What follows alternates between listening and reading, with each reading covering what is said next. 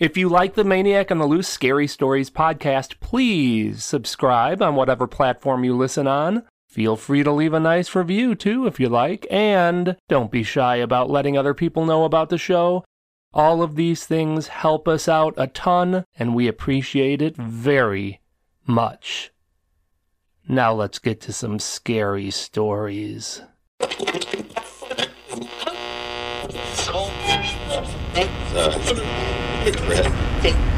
If you like scary stories, you've come to the right place. Welcome to the Maniac on the Loose Scary Stories podcast.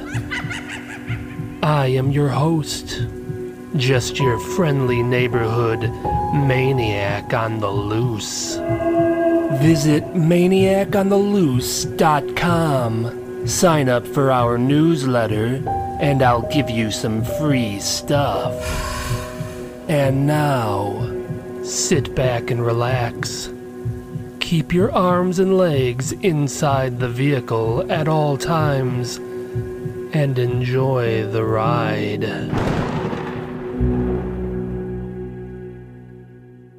The Roswell Incident. What really happened?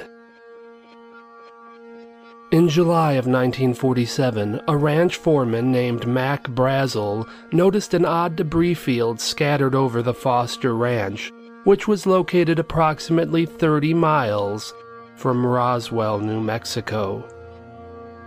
Brazel reported the wreckage to Roswell Sheriff George Wilcox, who then contacted the Roswell Army Airfield, also known as the RAAF. Intelligence Officer Major Jesse Marcel and two others visited and inspected the crash site. They transported much of the debris back to Roswell. Shortly after Marcel and the others returned with the debris, a RAAF public information officer issued a press release stating that they had recovered a flying disc. The release was reported by numerous news outlets, including the Roswell Daily Record. The following day, a press conference was held, and the Army officially recanted that story and insisted that the recovered debris was that of a downed high-altitude weather balloon. Most people accepted the official government version of the story, and the report of the recovered flying disc quietly faded away. In 1978, Intelligence Officer Major Jesse Marcel, who visited the crash site and took part in the Army press conference, went on record stating that the weather balloon story was a cover-up and that the debris he recovered was, quote, not anything from this earth. Upon Major Marcel's statement, several other people came forward claiming that they too had information that proved the object in question was not a weather balloon, but was in fact an alien spacecraft. Many witnesses claimed that they actually saw alien bodies. Much mystery still surrounds the events that took place near Roswell, New Mexico in 1947. Countless people, including politicians and even presidents, have demanded more information regarding the incident. But to this day, there still have not been satisfactory answers as to what exactly happened in the desert on that historic day. Until now. The following are leaked top-secret transcripts of interviews with several people who directly participated in the events surrounding the Roswell incident. The transcripts do not reveal who is conducting the interviews, and the names of those being interviewed has been omitted, but the transcripts have been deemed by experts to be authentic. Cleanup crew. Start of interview. Please state your name and your military position for the record. My name is and I'm a in the United States. What was your role in the Roswell incident? I was part of the cleanup crew sent to remove the debris from the site in question. How many were part of this cleanup crew? A lot. Were you cleaning up remains from a weather balloon? Among other things. So the Army's story about the weather balloon was true. Partially true, but extremely misleading. Can you tell us what kind of debris you were cleaning up that day?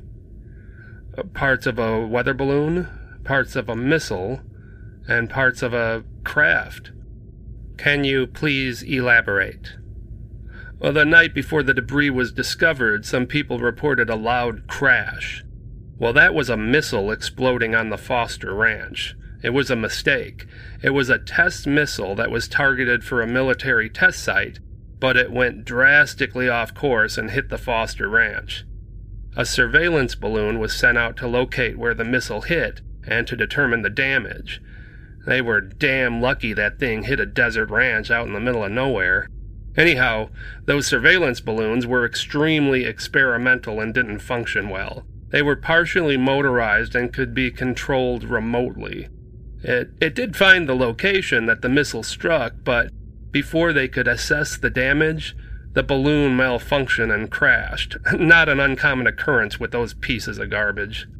When the rancher contacted the sheriff and he in turn contacted the RAAF, they sent Major Marcel out there to evaluate the situation. He was the one who found it. Found what? Well, the craft. The alien spacecraft. Please go on.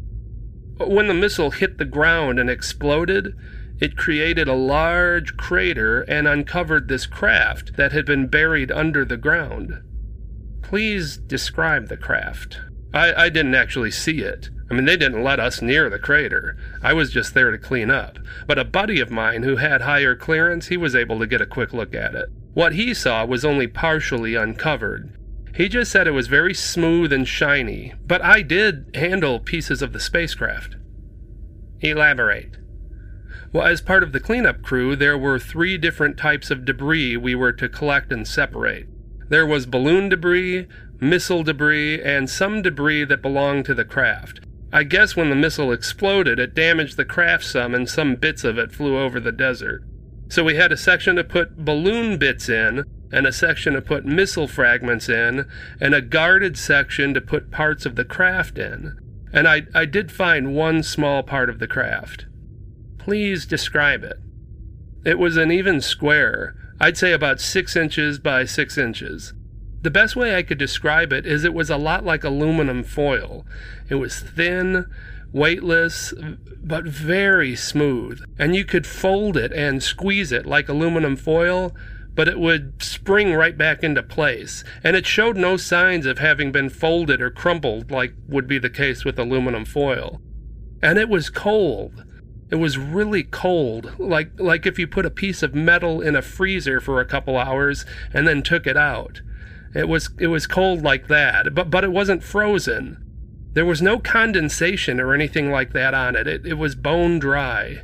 And that was it. We cleaned up the spot, signed non-disclosure agreements, and it was made very clear to us that we were never to talk to anyone about this. Nobody. Not friends, family. We weren't even supposed to talk about it again with the others who were there.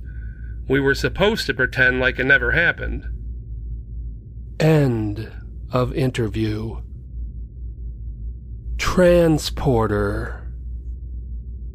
Please state your name and position for the record. My name is and I'm with the United States. How were you involved in the Roswell incident? I was a transporter. My job was to transport the disc from the Foster Ranch to the base. Please describe your experience. Sure. Do you mind if I smoke? Go right ahead.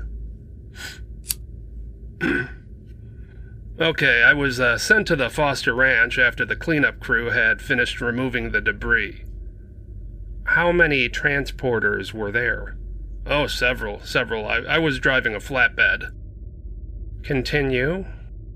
Well, we arrived at the ranch and were stopped at a specific location on the road, but we could see what was happening on the ranch. What was happening? There were a bunch of bulldozers and tractors with backhoes. They were all uncovering something out in the middle of that ranch. I mean, by the time I got there, they were at the tail end of uncovering the object. While I waited, a heavy lift operator was brought in. It hovered over the crater and they attached something to the cable, and what it removed just boggled my mind. What was it? I mean, it was a flying saucer. That's what it was. Please describe it.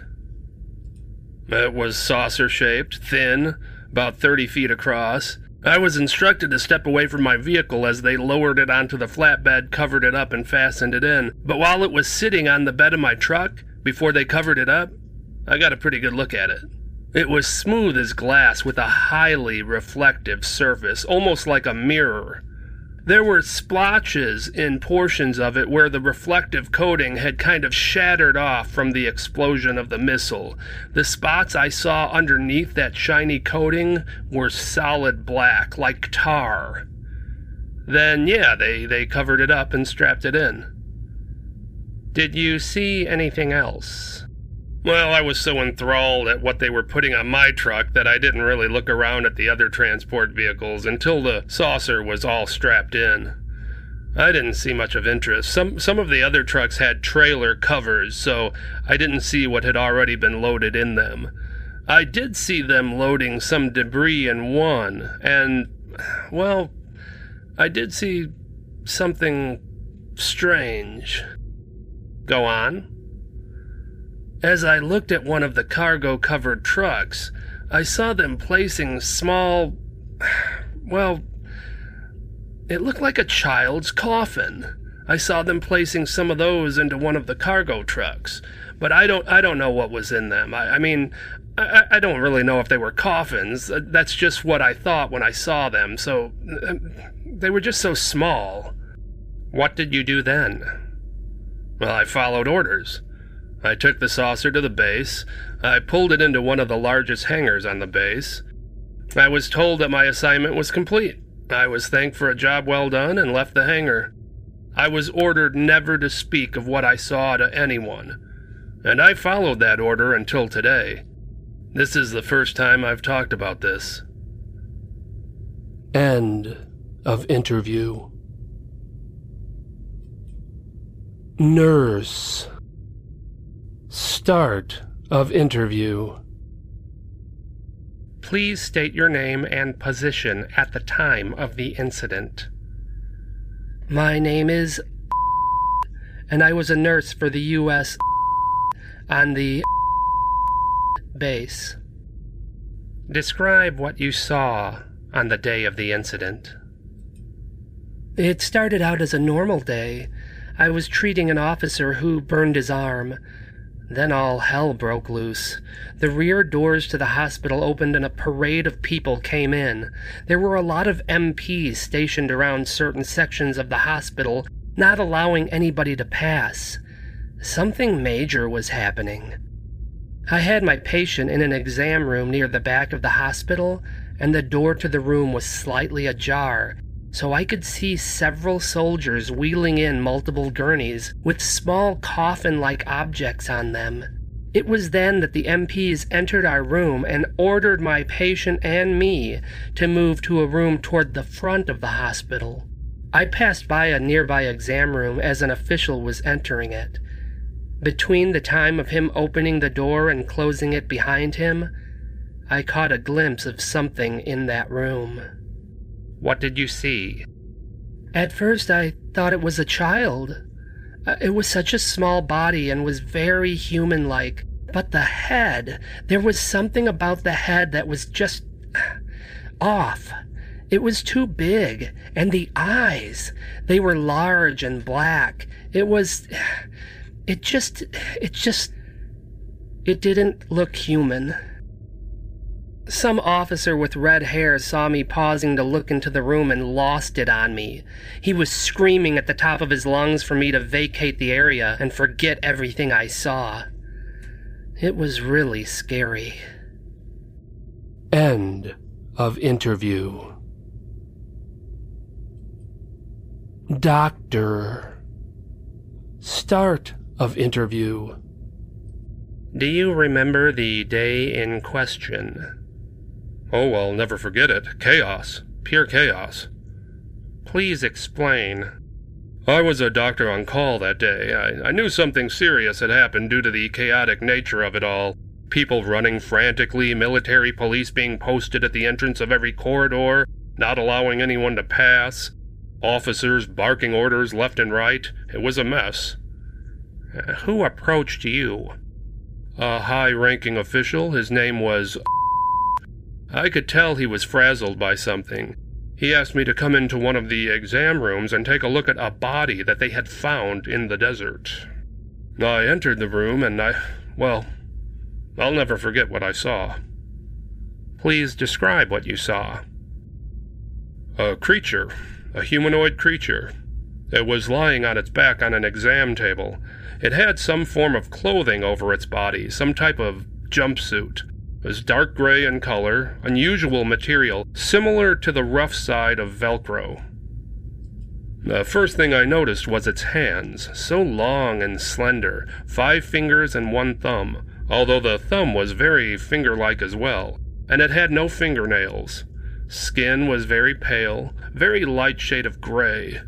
The clothing it was wearing kept me from seeing its body, arms, legs, and feet well, but the outfit was form-fitting, and I could see that the arms and legs were extremely thin, as if there were barely any muscle mass surrounding its skeleton. Then I turned my focus to its head. It was large and bulbous. It had a nose in the middle of its face, but it was diminutive. It was mostly small nostrils. Its mouth was nothing more than a slit curved into a slight frown. It had small, jagged, what I assume were ear holes on each side of its head, but possessed no outer ear whatsoever.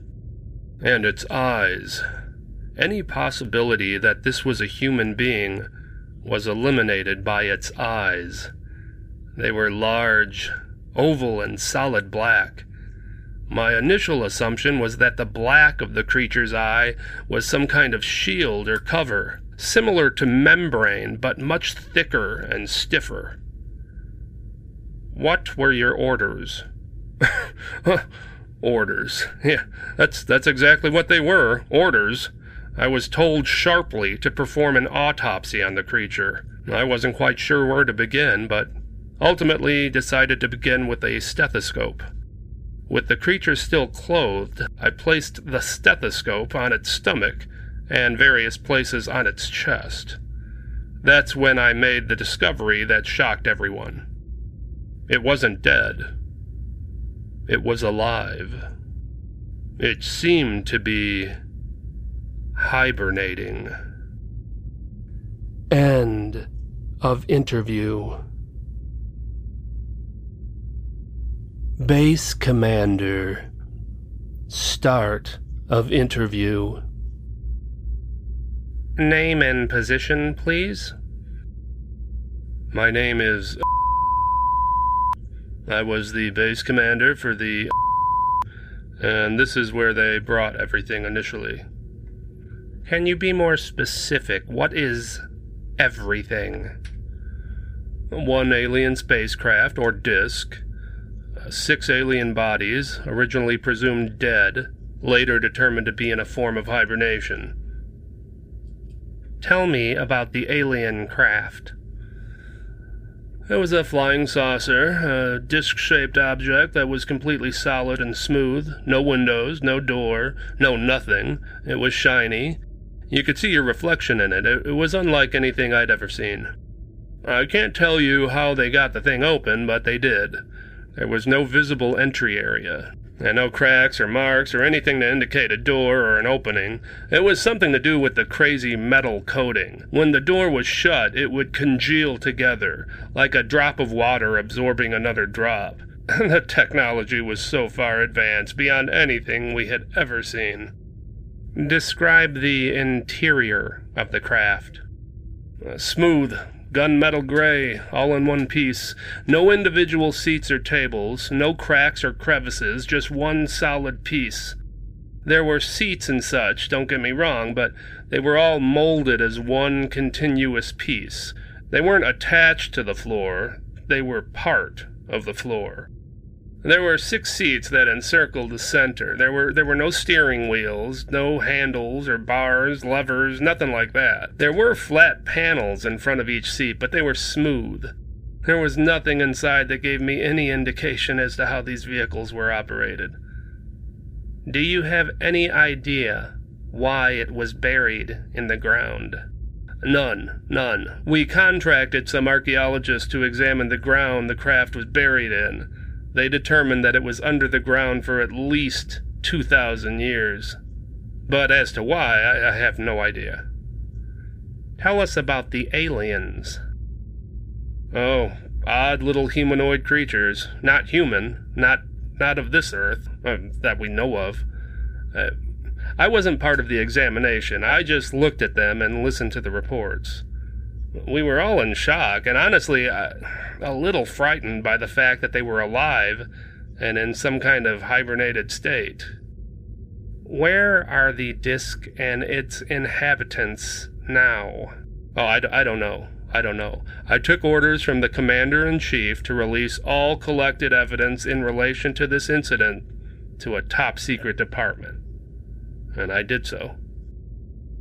A fleet of vehicles showed up. I was approached by 2 men in black suits. One had a black hat and dark sunglasses on. These were those men in black characters that people have heard about. This was them. I handed over everything to them as instructed.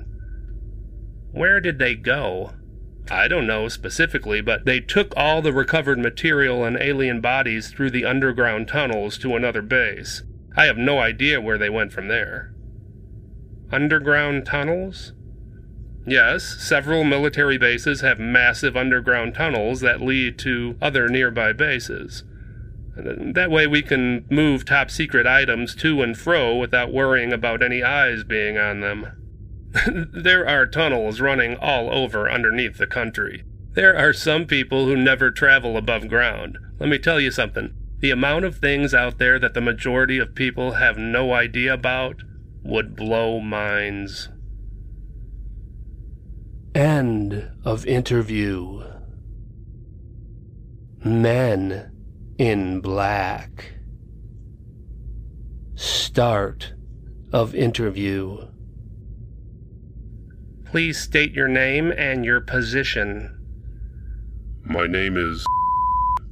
I'm a top operative of the United States Department of... and...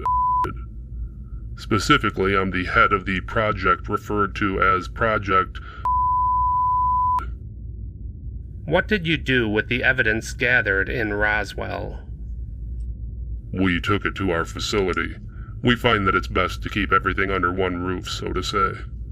Anything presumed to be extraterrestrial in origin is exclusive to our department.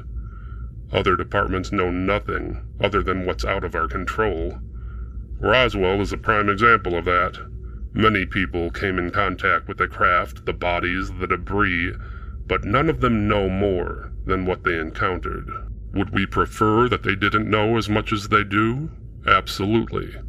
But that's out of our control. What is in our control is making sure we do not divulge any more information than what is absolutely necessary. This tactic has kept the majority of the planet's population in the dark. This way we know exactly who knows what.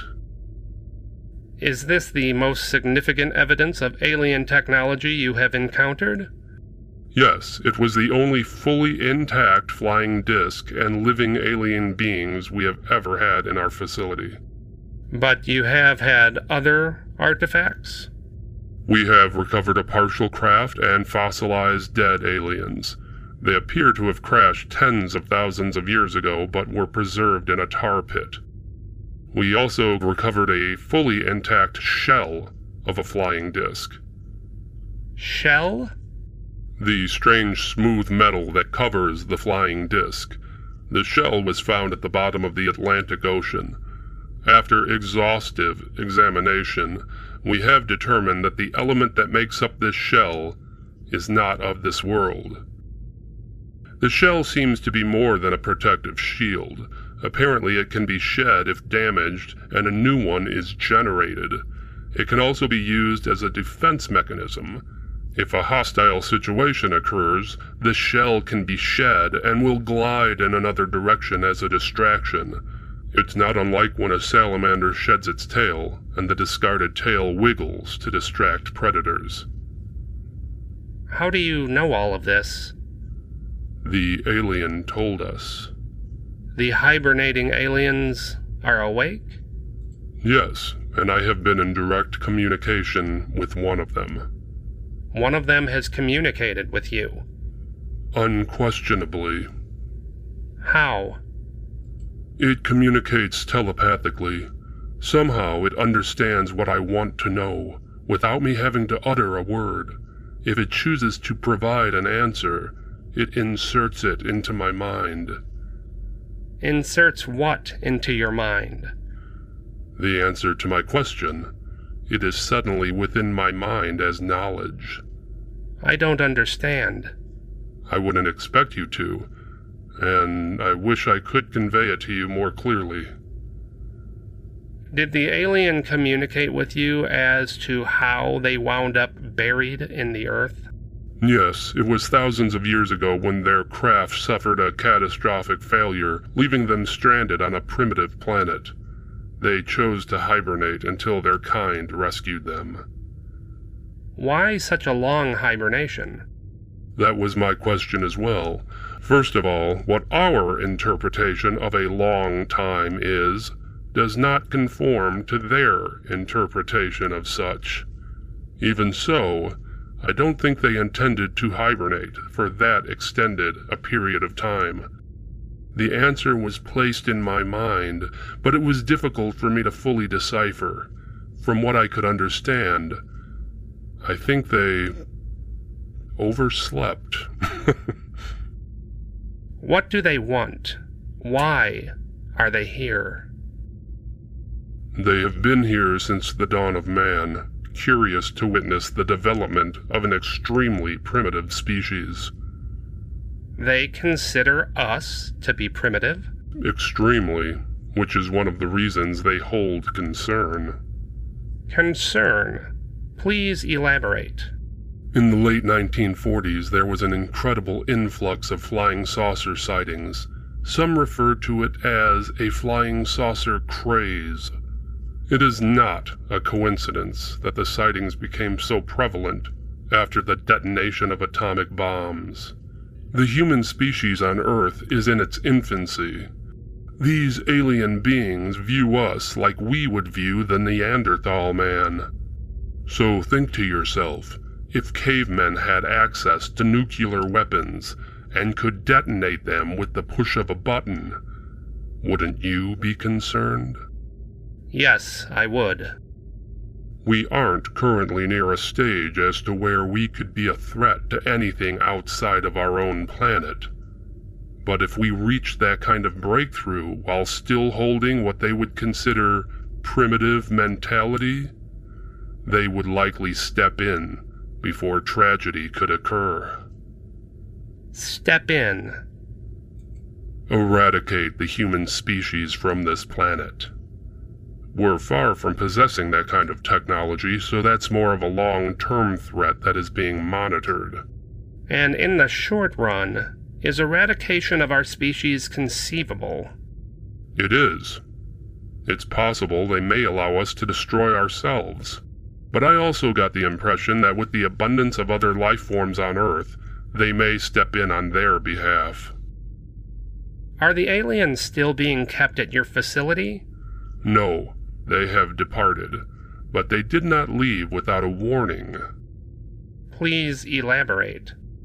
While their motivation is primarily curiosity, there are other species of aliens who have been observing our planet with far more nefarious intentions. What intentions would those be? To conquer us and inhabit the planet for themselves in some capacity, or to mine our planet for resources. Do we have more information on those species?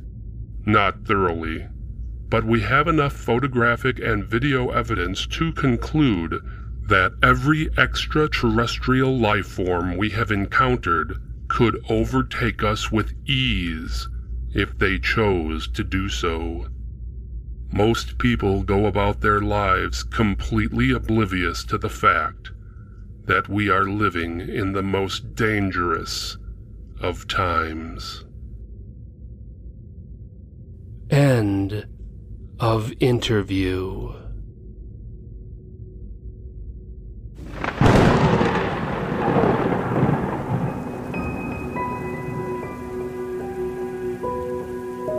We hope you enjoyed the show.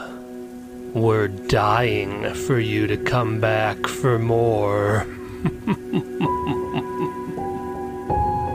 Please subscribe to the show on whatever platform you listen on. We'll see you soon.